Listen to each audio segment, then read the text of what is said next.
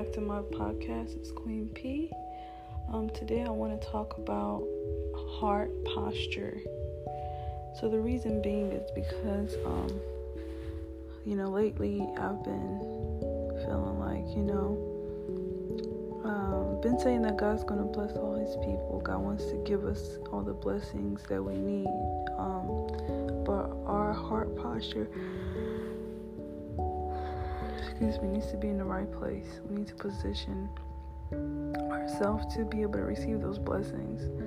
You cannot think because you are living, righteously, you're doing every single thing right. But if your heart posture is not aligning with God, then you are going to be missing out on those blessings. So remember to, align yourself and check your heart.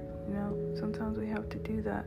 We cannot compare our lives with other people, and we have to focus on our journey and what God is doing in our lives, because remember that God loves us so much, and He has so many great things in store for us, but He wants us to walk in obedience. And I just want to remind you all to start checking on your heart posture, just like you go to the doctor to get a checkup and to check, your physical health and everything like that.